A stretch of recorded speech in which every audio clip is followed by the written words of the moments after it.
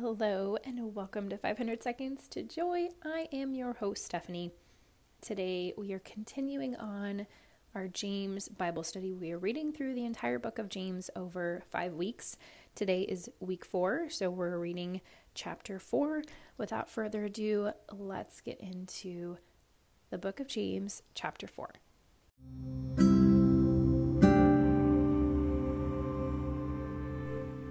James chapter 4. What causes wars, and what causes fightings among you? Is it not your passions that are at war in your members? You desire and do not have, so you kill. And you covet and cannot obtain, so you fight and wage war. You do not have because you do not ask. You ask and do not receive because you ask wrongly, to spend it on your passions. Unfaithful creatures, do you not know that friendship with the world is enmity with God?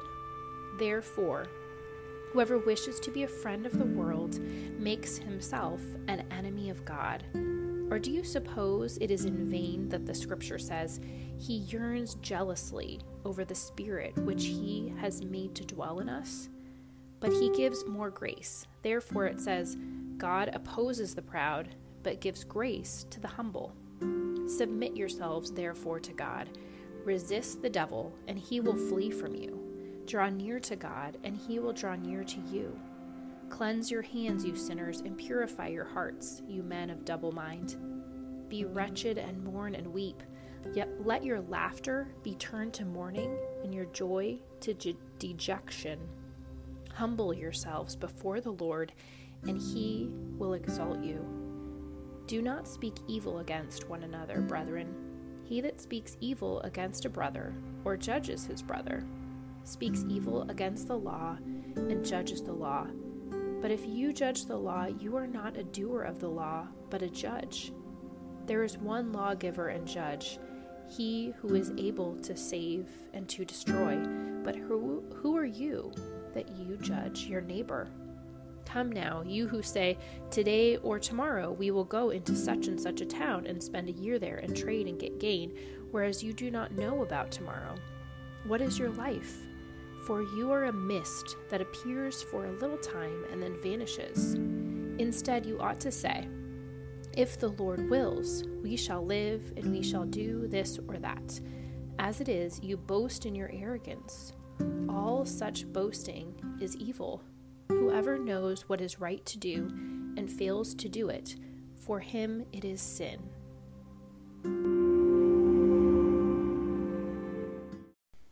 Okay, my friends, this chapter in the book of James, like all the chapters, it is jam-packed with so much to focus on and meditate on.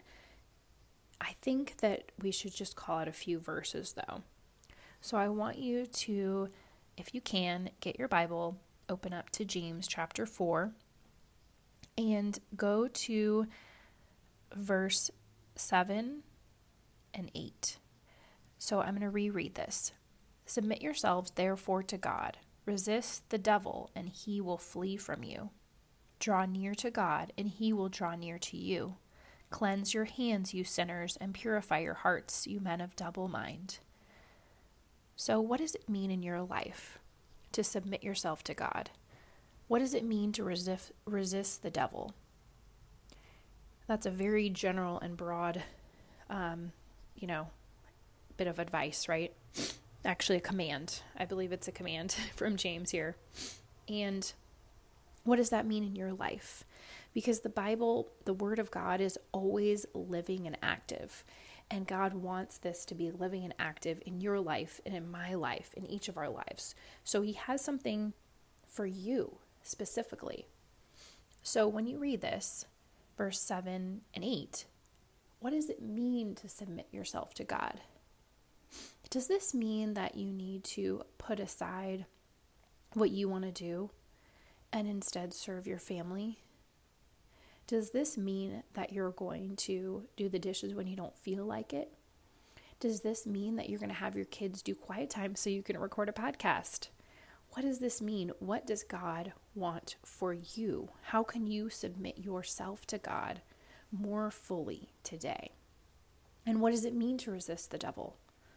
I mean, we know that the devil is prowling around, seeking someone to devour. He's looking around for somebody who's not submitting to God, who's about to fall, and he wants to come in and get you when you're weak. So what does it mean to resist him? Does it mean you have your Bible open on the counter so that when you're angry with your children, you don't lash out in that anger? Does it mean you put your phone away so you're not distracted and you can pray more fully during your quiet time? What does it mean to resist the devil? Because it says here, resist the devil and he will flee from you. So, like Jesus in the desert, we're in Lent right now. If you're listening to this when it goes live, it's still Lent, and we can meditate on this idea of Jesus in the desert. He uses God's word to fight the devil. I think that's a really powerful thing to think about. So when you are immersed in God's word, the enemy will flee from you. It's just guaranteed. Look at Jesus' life. He is the perfect example. So I want to go to verse 8 now. Draw near to God and he will draw near to you. Drawing near to God could just mean you say the name of Jesus in your busy mom day.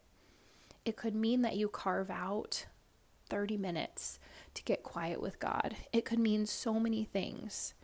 Again, God wants to speak to you specifically right now. Okay, now I want to call out verse 11 and just briefly touch on this. Do not speak evil against one another, brethren. We are brothers and sisters in Christ, and we are not meant to speak evil against one another. We can pray for others. And elsewhere in the Bible, it says that we can admonish one another. You know, out of love, we can point something out if needed. And of course, as parents, we are constantly teaching our children. But we are not meant to speak evil against one another. And I believe that means behind backs or to somebody's face. We are meant to speak to each other in love. What does that mean in your life, friend? And lastly, I just want to talk about this idea of tomorrow. In verse 13, it says, today or tomorrow we will do this and that. And then verse 14, what is your life? For you are a mist that appears for a little time and then vanishes. Verse 15 says, instead you ought to say, if the Lord wills it. So what is it in your life that you need to add that in front of whatever you're longing for, whatever you're desiring and seeking for the future? How do you need to add those few words in front of your desires and your dreams? If the Lord wills it. For me, it would be, if the Lord wills it, I will publish a devotional book for moms this year. And I believe that we are each meant to submit and surrender everything to God. I'm going to have the Surrender Novena coming up here on the podcast soon, so stay tuned for that. And it is so important that we submit everything we do to the Lord and not look forward too much by ourselves. We need to invite God into the present moment and into the future moment. And I just pray that this James Bible study has been a blessing to you. It's such a blessing to me. I would love to hear from you. I have heard from several of you, and I just love hearing from you. So feel free to email me at 500secondstojoy@gmail.com. That link is in the show notes. I love to hear from you. I would love to pray for you. And let me just pray for you right now. In the name of the Father, and of the Son, and of the Holy Spirit, amen. Dear Lord, as we study the book of James, help us to open our hearts and minds to what you want to speak to each of us today. And please help us to remember that everything is for you, for your glory.